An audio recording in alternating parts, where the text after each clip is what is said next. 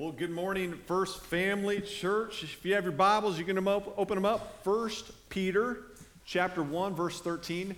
My name is Stan Hayek. I get to be on staff here with the Next Generation, directing that ministry.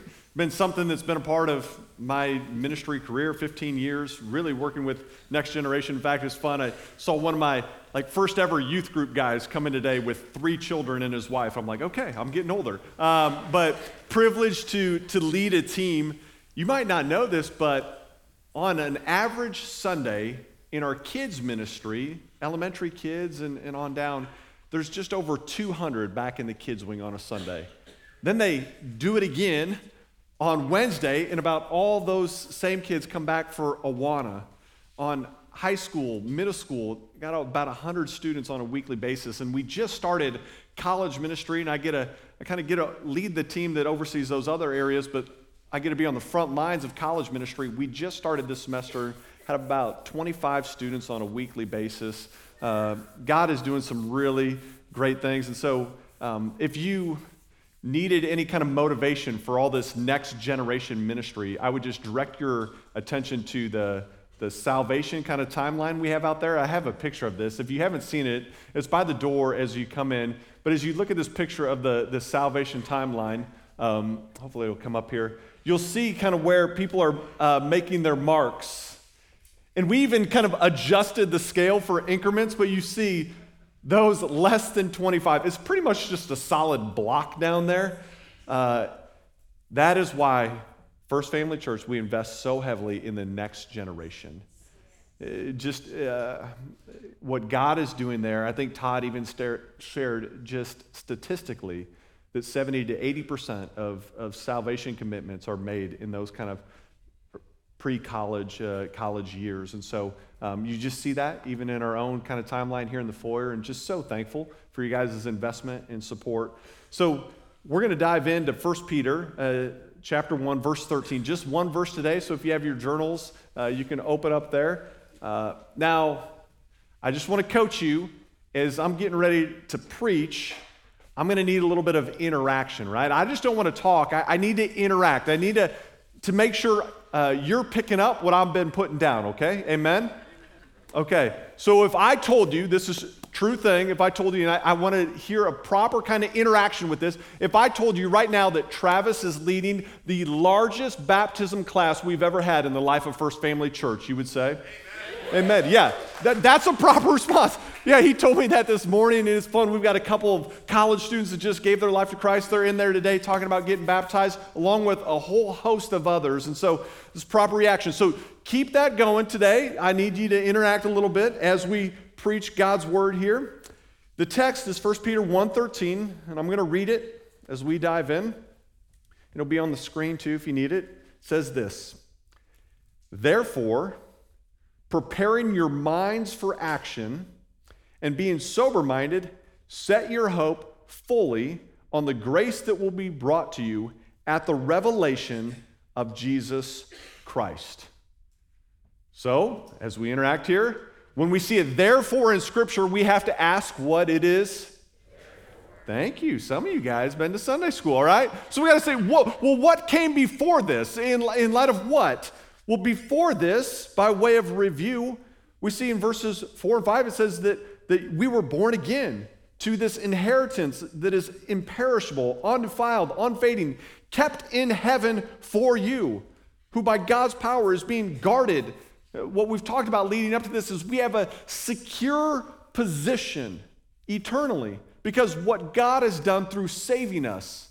In fact, in Ephesians chapter 1, verse 5, it uses language of adoption. We've been adopted if we've been born again. I don't know if you know this, but if you adopt a child, I don't believe any parent would unadopt their child based on their performance, right? We have a secure position, not based on our merit, but based on Christ. And it's imperishable, guarded by God. That's what the text before this said. And he's going to go in verse 10, he would say, man, the prophets of old, they could only see this in part. They long to see it in full. The angels can only see it in part, but you get to see it in full in verse 12. You know Jesus as Savior. You have a secure position Therefore, in light of that, good news, he says, prepare your minds for action. Now, how many of you, your Bible has a little footnote? You see that little A or something like that, right? That takes you to the bottom. You guys have that in yours? What's that, prepare your minds for action? What's the way that it says? It means this. In Greek, that phrase is girding up the loins of your mind, okay? Gird up your loins. This would have been more of a common expression. I actually brought a picture of what it would look like to gird up your loins, okay? So you see the big muscular guy looking like wearing the dress sort of deal? That's a tunic. And so it wouldn't allow you to fight in battle very well. So to gird it up, you kind of pull it forward, tuck it through like a diaper, and then just tie it around. I love the imagery there. I was thinking about this. Rompers are the new fashion trend for females. Rompers are just pre-girded dresses, okay? So you can move around. And I hope when you see a romper now this spring as it gets warm, you think of 1 Peter 1:13. And so the idea behind this is you could be ready for action. And what Peter's talking about here is he's not talking about clothes. He says you need to gird up the loins of your mind, meaning you need to get your head right. You need to be ready for action. Tighten it up. He's saying, therefore, in light of this eternally secure position, get your head right. So what's a girded mind to be thinking of? How do we get our head right? What are we thinking of? In a word, apocalypse. We need to be thinking about the apocalypse. You're like, are you serious right now? Yeah, that's what our text actually says. And that's our topic for today. If you're whoa. Should have trimmed that beard a little more. If you're following, you're like, wait, the last time you taught here, Todd had you teach on Satan, and now you get to teach on the apocalypse. You are keeping track, okay? That's correct. But I'm excited. And so that's our topic today. In that word, revelation of Jesus Christ, in the Greek, apocalypsis, which is where we get the phrase apocalypse. We're saying this. And what it really means is just revealing. That's how it's translated. Apocalypse is translated revealing. Now, I know when I say, think about the apocalypse, perhaps some of these images come to mind think about the total destruction of the world. This event involving catastrophic just damage and destruction. There's a fascination that Hollywood has with apocalypse. In fact, since between 2010 and 2019, so in that kind of 10-year window, those in Hollywood made 109 films about the apocalypse in some way, shape, or form. That's nearly one a month for 10 years. And there's more before that and since that. And each great revealing had a different thing. It's like the end of the world is coming because apes are taking over, or aliens, asteroids, machines, something, they got to conjure up that this is going to bring the end of the world as we know it. Now, I think you guys know that looking to Hollywood for truth is not the best place to look, but Scripture does say that the world will come to an end as we know it, but the biblical explanation in verse 13 is that there is going to be this apocalypsis, this revealing of Jesus Christ. A better image would be that found in Revelation 19. I just want to read Revelation 19, and there's an image going to go up behind me. But Revelation 19 says this: Then I saw heaven opened, and behold, a white horse, and one sitting on it, called Faithful and True, and in righteousness he judges and makes war. His eyes are like flames of fire, and his head are many diadems, and on them a name written that no one knows but himself. He is clothed in a robe dipped in blood, and the name by which he is called the Word of God.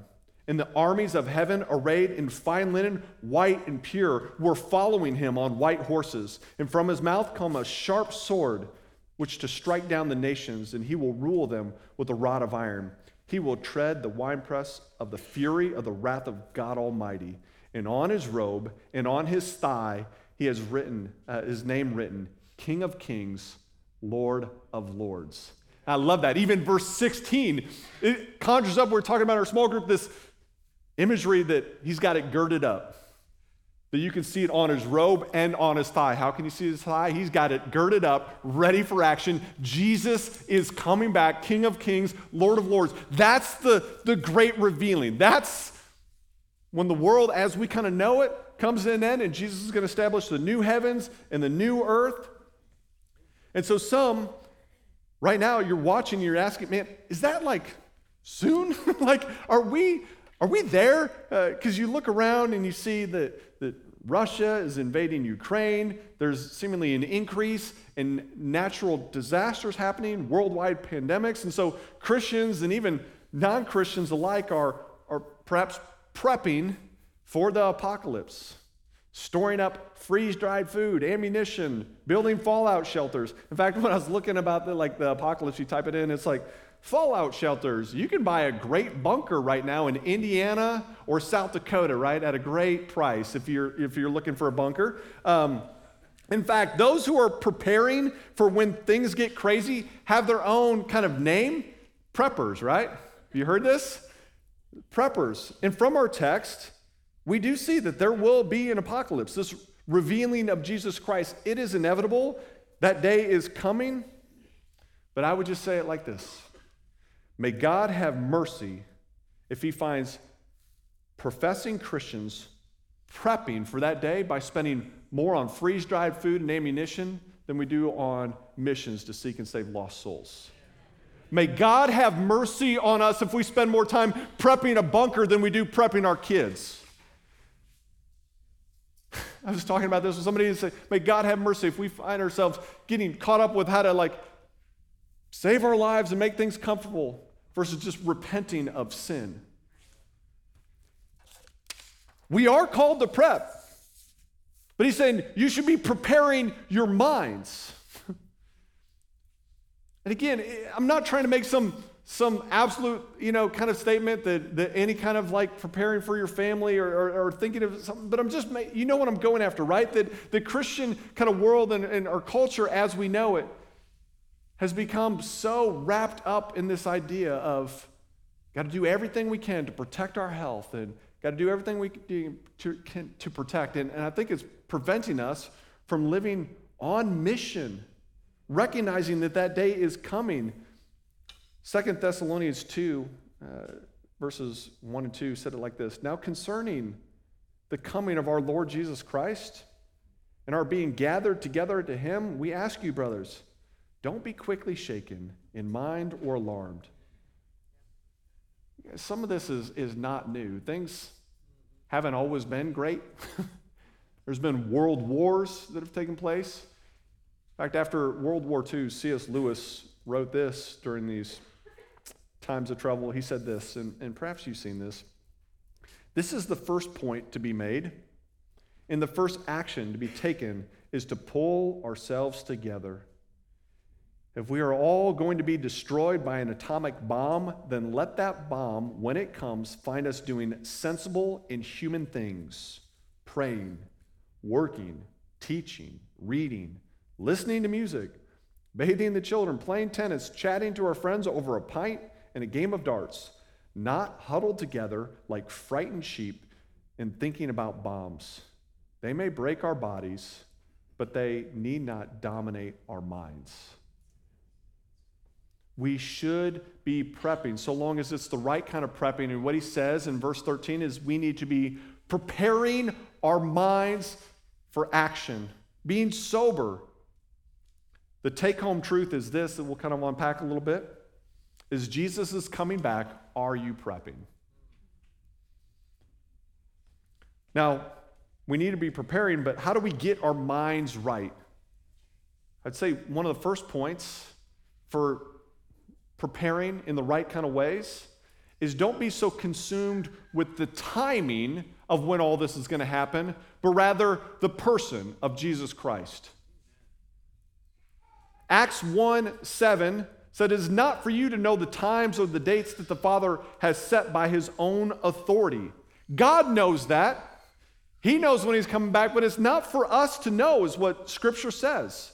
In fact, you can be certain if somebody says, hey, Jesus is certainly coming back on this day, you can rest assured it's not that day. Next time you see a billboard, be like, okay, I'm good that day. Because if you know for certain, you don't know. We don't know. It's not about calculating the day, but rather in figuring out the timing, but rather looking forward to the person. If that date was discovered, we would no longer need to be keeping watch and being ready, as Matthew 24 says. And so, as believers, with preparing our minds, we don't get consumed with the timing of when all this is going to go down, but rather the person of Jesus Christ. It begs the question, though, there's a lot of, well, what about the timing? And I would just say it like this. In light of this truth, at First Family Church, we are pro-coming. How and when, that's going to be a discussion.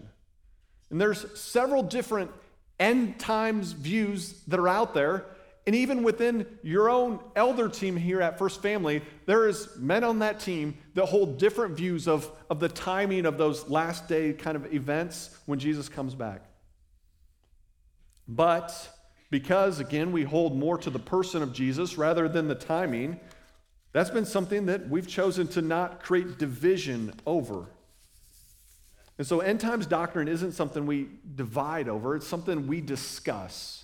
And we can discuss the timing, but again, the primary emphasis of the text from Matthew 24 is that we would be watchful, that we would be ready, that we would be preparing our minds.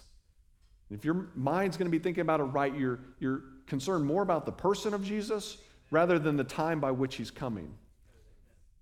How else do we get to prepping? What does our text say? It says, set your hope. And this idea of our hope is this full trust, this joy while waiting. He's saying, set your hope. And then he uses a new word, fully or completely, your translation might say. It's to say, he's saying, set your hope. It's like to say, be fully committed, confident in this. Be fully confident. Set your hope fully. That's what he's kind of saying there. The best illustration I can give, anybody play cards? Few? All right, there's the heathens, all right? The card players, right? No judgment. When I was in college, we played a little game, little Texas Hold'em. That was all the rage back in the day. But in cards, in poker specifically, to get a royal flush is a rare hand. It's not a 1 in a million hand.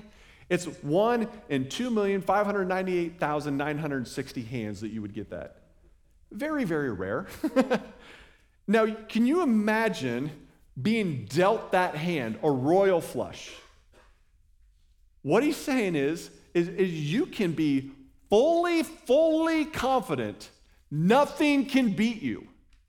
And so when it comes time to make your wager, if you're holding a royal flush, you can be all in, all the chips, with a smile on your face, because nothing can beat you. What he's saying here, in light of the text, is you can go all in on what?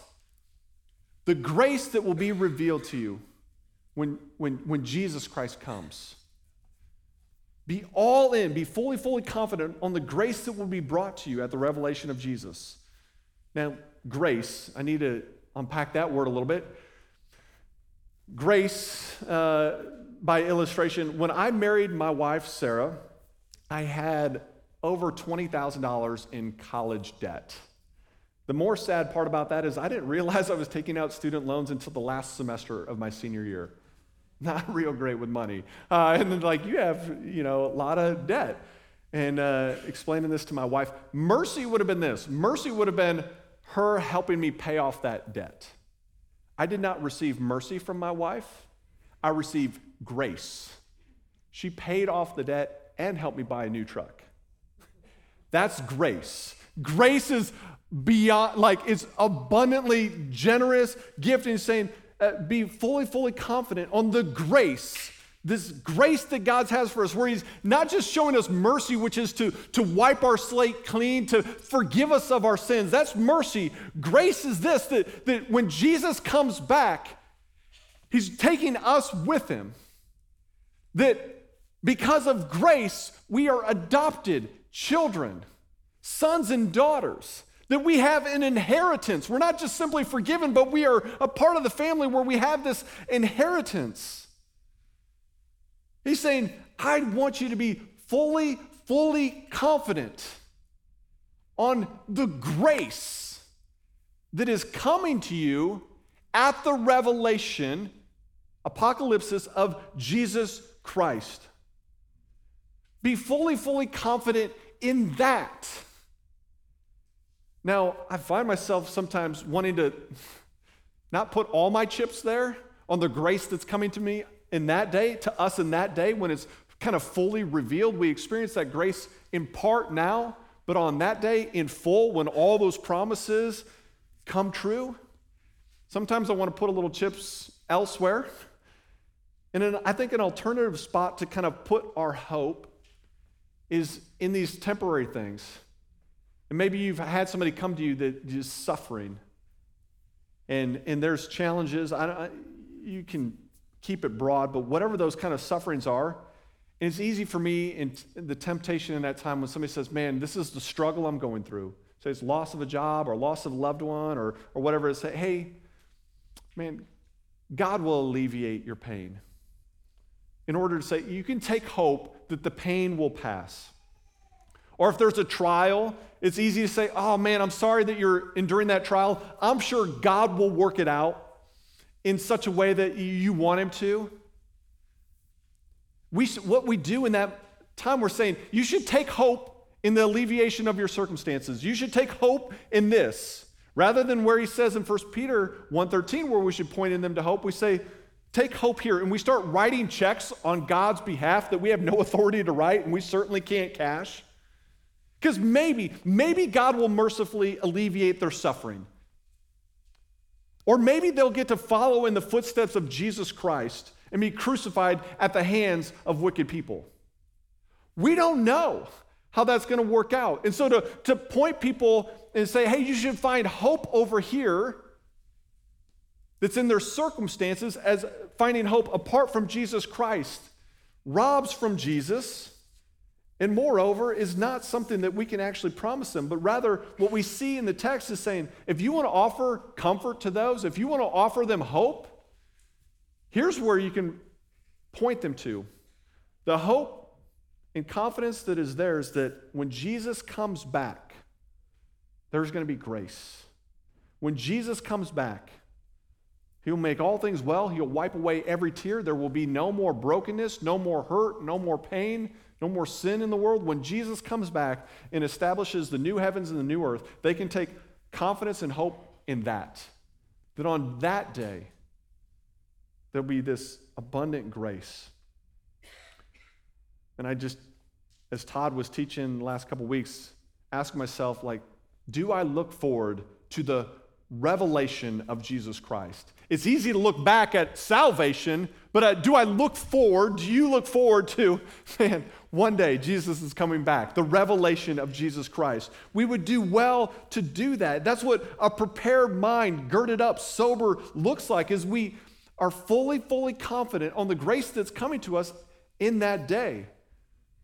So Jesus is coming back.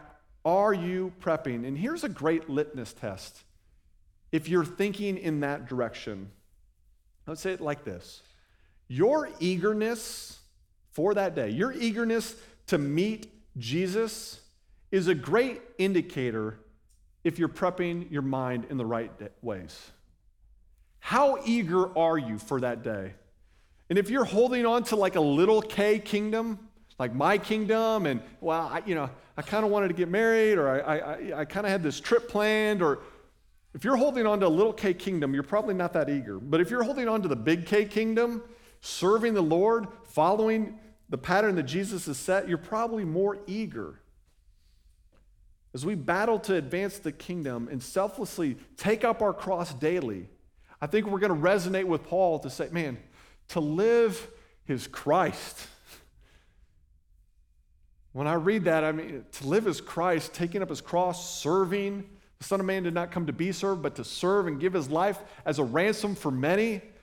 Man, to live is Christ. To die, that's gain, Philippians 1:21 would say. And those hearts that are preparing in the right ways, I believe some of your most honest prayers are, come, Lord Jesus, come. If that is the posture of your heart, man, I would say, man, your mind is being prepared in the right ways. If you can get behind, come, Lord Jesus, come. I think of those that are battling in this way, that their minds are kind of girded up. Those that went out with the church plant that we just commissioned last week, AGC. I think of those right now that left the comforts and the conveniences of a well-established church environment, long-term friends. Some of those people have been here years and years, but with girded up minds to say, you know what? A way that lost people are going to come to know Jesus is through new works, new church, and so we're going to go across town and we're going to start a new church. I think of those that are in this room that are considering moving overseas, long term, leaving the comforts and the conveniences of the freedoms we have here to go to some countries that might not be so pleasant to live in, but the people there have not heard the name of Jesus. And it's only with a girded up mind in light of that Jesus is coming back one day that they can live with that kind of mindset. And think of those, the family members that are going to be the ones also that aren't going to be able to see the kids and grandkids. The only way you can get behind that is if you have that mindset that one day Jesus is going to be coming back. And so how do we want to be found in that day? It's with this kind of mindset that people here at First Family say, I want to serve. I've been blessed, so I'm going to be a blessing. So when I come on a Sunday, I want to say, how can I serve? And so it's with that mindset. You see people out in the parking lot directing you. You see people serving in kind of our kids' ministry. And I'm thinking, what a great place to be when Jesus comes back on that white horse, holding babies in the nursery. Are we prepping in the right ways? Because the take-home truth is this: Jesus is coming back. Are you prepping? He's going to go on in the text, I'm not going to cover it, but he's going to say, don't be ignorant. Rather, you got to be holy. Set yourselves apart. We will meet Jesus. Either he's coming back or we're going to him. We're going to meet Jesus. I failed to mention this earlier, but our response, like our eagerness in that day, I think sends a message to people. Like when we're prepping and maybe storing up stuff, I think it's confusing to those kind of outside the church where it's like they say they love Jesus, but they really don't seem excited to meet him. I want to be consistent. And so either Jesus is going to come back in our day or we're going to go meet him, but we will stand before him. And I want to operate with a level of urgency. And I think, man, I'll try and get emotional in this part, but I think part of this is heavier on my heart. This will be the 20-year anniversary of my father passing away this summer. I was 17. He was 44, tractor accident on the farm. And I start to think about that now that I'm 37, and I think of, man, that's 7 years that I would have left, and my family medical history isn't real great, and even like me following in my dad's footsteps, like tractor accidents, like I slammed my hand in a tractor door the other day while I was at the farm. I was there for like 10 minutes, and I managed to hurt myself, and so things don't look good for me long term. I'm just being real honest, like the sobriety. My wife is doing all she can to like help me, but it is an uphill battle to keep me here long term. And so just this reality, I think the sobriety of that with my father's passing, the anniversary of that, it makes me want to live with urgency. What am I going to do? Either Jesus coming back in my day or I'm going to go meet him really soon. And if it's not in depth, it's just the urgency I want to have with my own family. I start to think my oldest is 11. I got, 6 or 7 summers left with her before she goes off to college? Well, when you start looking at this, the Psalm, I think it's Psalm 90, verse 12 says, teach us to number our days, O Lord, that we would gain a heart of wisdom.